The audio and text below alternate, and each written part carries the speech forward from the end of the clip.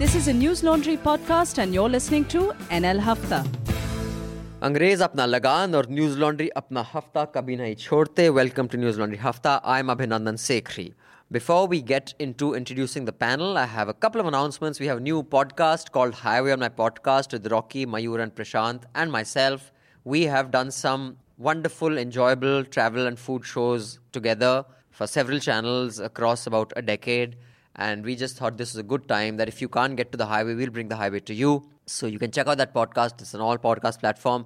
And you can also sign up under that podcast for the newsletter where we'll get photographs, behind the scene and visual references of what we're talking about. And you can catch it every Wednesday and Sunday. It is dropped twice a week. Then we have a News Laundry Sena project, which should be closing now on the Central Vista, Delhi. So do contribute to it so that we can give you the full story of the planned extravagance of Mr. Modi, of what he wants to create in Lutyens, Delhi. I guess it's a Modi's Delhi. What's the purpose? Is it necessary? And how did this plan come about? We will have Hamida working on it. She's already working on it. And finally, you must be a part of News Laundry versus News Laundry. This is only for subscribers, by the way. We are starting off with those of us within the News Laundry team who disagree with each other on a bunch of things. The first episode was me versus Meghnad on what is better, big government or small. Episode 2 has also been dropped. That is our very own Manisha. Hello, Manisha. Hello. Versus Ayush on whether AAP is dabbling in soft Hindutva. And if you're a subscriber, you've probably been sent a form to fill. And whatever your view, the phase 2 of this will be subscribers versus us. I know many of our subscribers disagree with me or Manisha on certain things. We can have a debate. And the idea behind this is, let's reclaim the debates. A debate can be something that is enriching and can be done between friends who disagree. We don't have to be enemies to debate. On that note, Manisha, before we get into a discussion, what are the headlines? COVID continues to make headlines in India. We have about 12,000 cases now, 1,400 recoveries and 400 deaths. Some drastic scenes from Delhi made headlines where a lot of hundreds and hundreds of workers were on the Yamuna bank. They've been starving for about 3 days. These are people who were living in shelters that caught fire. Scroll did a detailed piece on this, and then NDTV did a piece, and then the AAP government kind of acted on it and said they've evacuated people from there.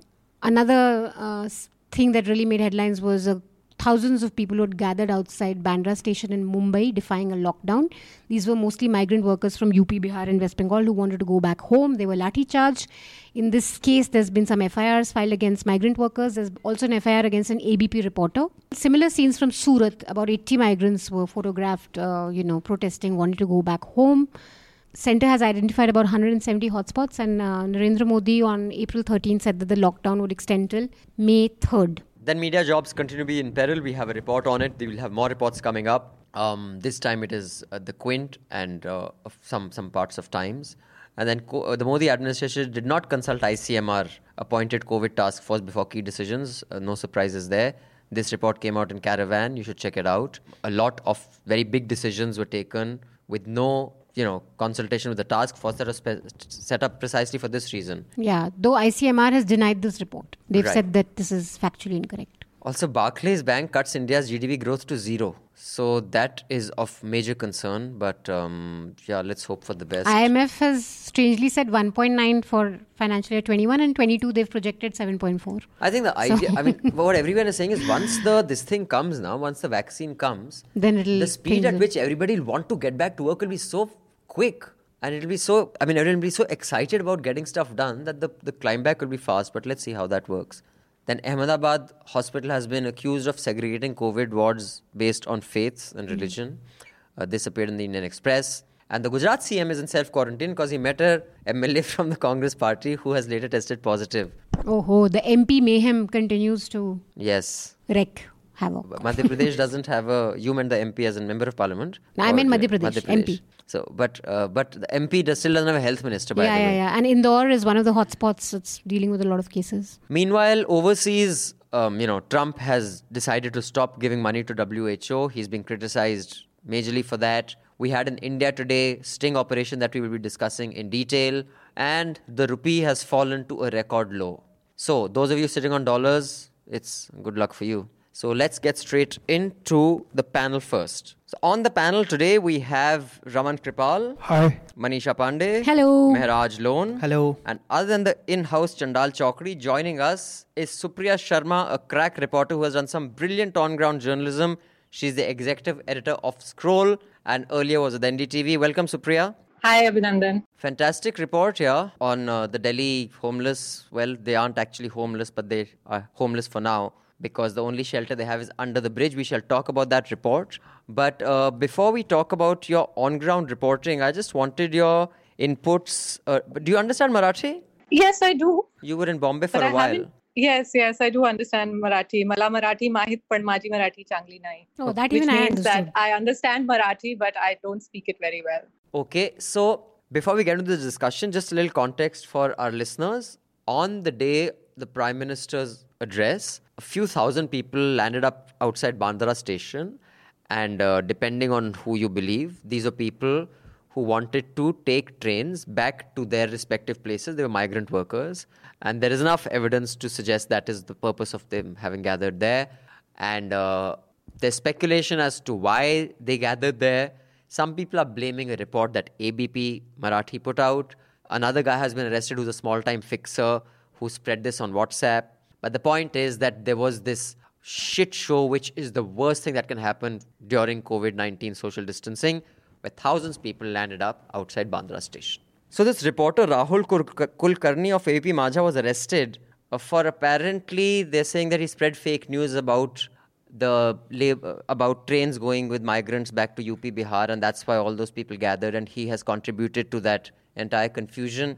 Have you seen that clip? And ABP Majha has also given a response saying that while they may have ran a news item that these trains are being organized, after the PM's address at 10 o'clock, they ran stories saying no trains will happen. So therefore, they can't be accused of it. What would you say on this? Was it irresponsible reporting? Is an arrest warranted? Or is he being made a scapegoat? I think he's being made a scapegoat. This seems like complete overreach. If this reporter made a mistake while reporting, and if there are genuine mistakes made, there's no reason to try and connect his reporting to what happened in Bandra terminus. Mm-hmm. I don't have the full details, to be honest. I have not watched the clip. However, whatever little I know of the story just seems that they have found a journalist to blame. They found a journalist who they can make a scapegoat, because clearly there is a lot that doesn't add up. He is a reporter working for a Marathi news channel. From what I understand, many of the migrant workers who had gathered in Bandra are from Hindi-speaking North India. It's very unlikely they were watching his report and taking cues from that and going to the station. Right. It also seems to me that the government itself here is sort of trying to pass on blame for its own poor communication. We had a situation where the Prime Minister has addressed the nation with less than 24 hours before the lockdown ends. The lockdown ends on April 14th, and he's speaking to the nation in the morning on April 14th. Why was this done so last minute? When people are on tenterhooks. Why couldn't the government have communicated at least 2 days in advance, telling people that it's unlikely that this situation is going to change? Prepare people instead of sort of dropping a last-minute bomb, right? Where people who are desperately in need for food and shelter, who are stranded in these completely alien cities, badly wanting to go back to their families. You can't do this to them. You can't leave them literally waiting till the last minute. Back up, yeah, exactly. That's a very good point. But beyond the fact that there was very poor communication from the top level of the government, what is also really astounding is that the Indian Railways allowed people to book tickets. Indian Railway kept its ticket bookings open. And so if I was a migrant stuck somewhere in some city, desperate to get back home, and if I have booked, if I go online on IRCTC, if I'm able to buy a ticket for, say, April 15th, in the hope that the trains will start working then I'm already geared to thinking that I'm going home, right? So why keep the train bookings open? So there's still, poor communication, poor decision-making at the government level, which is not being addressed. Instead, you make a reporter a scapegoat and go to the extent of arresting him. I mean, if you want to persist with the idea that media misinformation led to people showing up at the railway station, then fine. I mean, you want to investigate it. I would say even an FIR at this stage without establishing facts would be premature, but it's kind of still within the remit of extraordinary times and an unprecedented situation, and the government wanting to ensure that there is no misinformation. But to actually go ahead and arrest a reporter seems to be complete overreach. I see. So, what is your take on this? You've seen the clip, the Majha clip. You haven't seen the Marathi anchor clip? No, I've seen it. I unfortunately haven't watched the Marathi clip. I do want to. It's just been, as everybody else, all newsrooms are overwhelmed. And I have colleagues who've been on this story, so I haven't yet had a chance to watch the clip myself. But regardless of what was reported, I whatever I have read, the clarification offered by the channel and the reporting around this doesn't seem to suggest that this came out of thin air. The reporter was citing a railway document. Now, the railway says that this letter was some sort of a preliminary draft. But the fact is that the railway is not outrightly denying that there was any such letter. So, which means there was some basis to the reporter. And the letter has a sign, so I don't know how it can be a draft. I mean, there's a proper signature. It's probably not meant for public circulation or for public consumption, but it's definitely an internal circular that went around. Yeah, exactly. So it's some internal circular which was not meant for public consumption, but there is a document that the reporter was citing from. And to me, again, I caveat with the fact that I have not personally seen the clip, but it does seem to me that, by this yardstick, a lot of media reporting could basically be hauled up. A lot of us could be actually being arrested, because the fact is that this government's not giving us enough information. And in this sort of vacuum, reporters are trying their best to get whatever pieces of information they can out of this system. Sure. And in that, if you get hold of a signed letter of the Indian Railways, I mean, you will run it. It's a natural decision to want to run it, right? Right. Because actually calling up the railway spokesperson or someone in the ministry is not going to get you a clarification, as we've been experiencing with the health ministry, where reporters are sending questions after questions to the health ministry which are going unanswered. In fact, even the press conferences that were being held, the health secretary would not take any questions from anyone except ANI and Doordarshan. But sir, what is your take on this entire case? The 2-3 things. I think this reporter became an alibi for the government miscommunication. That is true. But that the reporter has committed the mistake, yes, he did. Because even when you get internal documents, you do not run it because you know that there is already a lockdown happening, and on 14th a new announcement is going to come. So I don't think, as an editor, I will not run it till I confirm it completely. It's an internal, and it ran about half an hour before the address. Internally you do it, but the miscommunication, yes. See, when you are selling the tickets, railway, the Volvos had also sold the tickets. Yeah, the buses. All the Wahab buses, they all had been selling it online. And I think I read it somewhere. Railway, I think, did a very brisk business of 38 lakh they tickets. They have to cancel 39 lakh tickets 39 now. lakh. But the thing is that I also read somewhere that, I don't know if this is true. I was trying to search if there's any news item. There is a convenience fee that is charged, right, online for booking. Yeah, they're keeping the convenience fee, or they're refunding the convenience fee? They don't normally but in this normally they don't. But I don't know what they're it saying. would be interesting to check. Maybe we should do a report that are they refunding that, because otherwise they'll make shitloads just for the That's what I'm saying. And also the point is, if you point this out, one is not condoning what happened in the Moradabad. It's horrible. Yes. You cannot do that, and those people must be punished. But I'm talking about the larger, in the macro picture, not as individual incidents. Yeah. Distrust distrust adds friction to efficient governance. When I was making my notes for this for the discussion, this is exactly what I was going to say. Supriya did that wonderful video series when she went to Muzaffarnagar after the CA protests. Policemen, vigilantes barging into Muslims' homes, looting them, killing them, beating them up, molesting the women. And then 2 weeks, 3 weeks, 4 weeks later, these same people are coming and saying, we are here for your goodwill. Why should they? Why do you? So this is most starkly, you can see this in Kashmir, for example. So there's this soldier who comes to your home every day. Whenever he comes, you are either going to get beaten up, you are going to be hauled off to the army camp or something. And then one fine day, these same guys come for the census. Your first reaction is to run, to hide, or to just lie to them. This is human psychology. Trust isn't built in. There's no switch for trust that you turn it off and on. Right. It's either earned, it's either given over a lifetime. It doesn't happen overnight. And rhetoric plays a big big part in it. And if your rhetoric is going the other way. Yes, and then there's another thing. I mean, Muslims, even though there have been so many efforts to ghettoize them, but they're still part of the same structure, same institutions. The hate TV isn't just broadcast to Hindus. The Muslims watch the same channels. They read the same newspapers. They see this demonization. And then you're going to them and telling them, okay, we are coming here for your good. That doesn't happen. It doesn't work like that. Manisha, I think one of the important things that to follow up on what all Mehraj the is saying, fake news and rumors spread through WhatsApp, that only I makes mean, it one of worse. the things that how do Muslims also perceive what's being said about them, or what is their connect to the government? It is the channels that they perceive as, government mouthpieces like Republic or Zee News.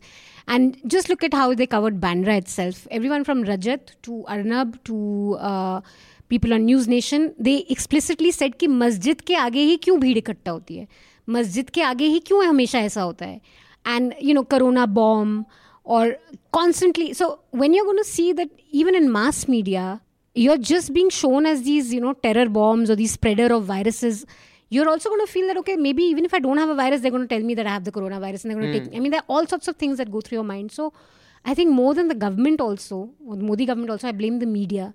The kind of atmosphere they've created with the narrative. And this is not just English channels, but so they're hindering governance, basically. That Dainik Bhaskar little crossword that they did, the crossword had questions like, Corona India mein kiski wajah se phaila? And the clue is, that's a clue. Tablighi Jamaat. It's Bhaskar. But not just that. I mean, you have crosswords but you like also that. have a situation where the government makes a point in every health ministry briefing to tell us how many of the new cases that have been detected are from Tablighi Jamaat. You have Delhi government create a column for Tablighi Jamaat, Markaz cases as they pointed. So while it's true, I agree with you, Manisha, that the media has really played a sordid role in this whole saga. But let's also not presume that the government has nothing to do with this. Yeah. No, and if the Prime Minister can come out and say, don't attack health workers, or the health workers, you should not be. He said that, don't bully them or whatever. Why can he not come? I mean, well, that's a stupid question to ask. I'm not going to even ask it. But yeah, he should say that don't communalize it. But he never mentions that. He mentions everything. This virus affects everyone. Don't stigmatize a community. Look at his 7 or 6 commandments. Moving on from here, I'd just like to move on to the sting operation that India Today did. And we've got a critique and a reported piece on it, done by Chitranshu, a very fine piece. Although I was curious to find, maybe we can add that in an updated version.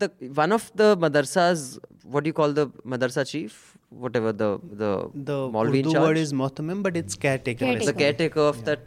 One apparently on the hidden camera accepted that he had bribed the cops, right? Is he the one who didn't speak with us? No, he spoke. So why did he say he bribed the cops? He did. For what? He did bribe them. He did bribe them. To keep them away, to keep them from harassing Keep the police them. away. The police was saying कि हम तुम्हें, Dadagiri, general Dadagiri. Basically the extortion that happens. Yes. So he just said, and then we asked the cop also. The cop denied. He said, I mean, obviously cop is going to deny. But it was just basically to keep them at bay. It's a very standard thing, right? See, what happens that in a sting, it was simply one person's word against another. Okay. Now, when we were doing the story, so we also had to ask this. So I think it is not. It really matters. But why it doesn't matter? Because we won't be able to establish it. Simple. I mean, as reporter, I won't be able to establish it. Okay, but so then you can't really carry that. You can't really carry that. Right. No, also, what was the story there to begin with? To begin with, it was absolutely stupid. It was wrong. There was are nothing in these that stupid story. students, mostly destitute. If you know how madrasas work, they're mostly residential schools for usually orphans, destitute children, whose parents can't even afford to send them to a government school because you're still allowed to buy uniform and stuff and all that. So they go to residential schools where they're taught religion and today usually other stuff also, English, Urdu and all that other stuff. And they get food, they get a place to stay, they grow up there basically. And lockdown is suddenly imposed. Where are they supposed to go? In fact, that was very well brought out by Chitranshu that the advisory of the government advisory was that for residential schools now, wherever they are, stay put, don't go anywhere. So they're actually following the advisory. And also we got train tickets. I mean, they had train tickets. Yeah, they had train tickets booked, which that detail India didn't show. They didn't show. That they had train tickets booked for that time, which... So the intentions were right. Exactly. So all intentions were right. And there was enough evidence of that. Yes. So everything that there was evidence of, India didn't show. They didn't show. What there was just... See, sorry, Mehraj, please do come in after this.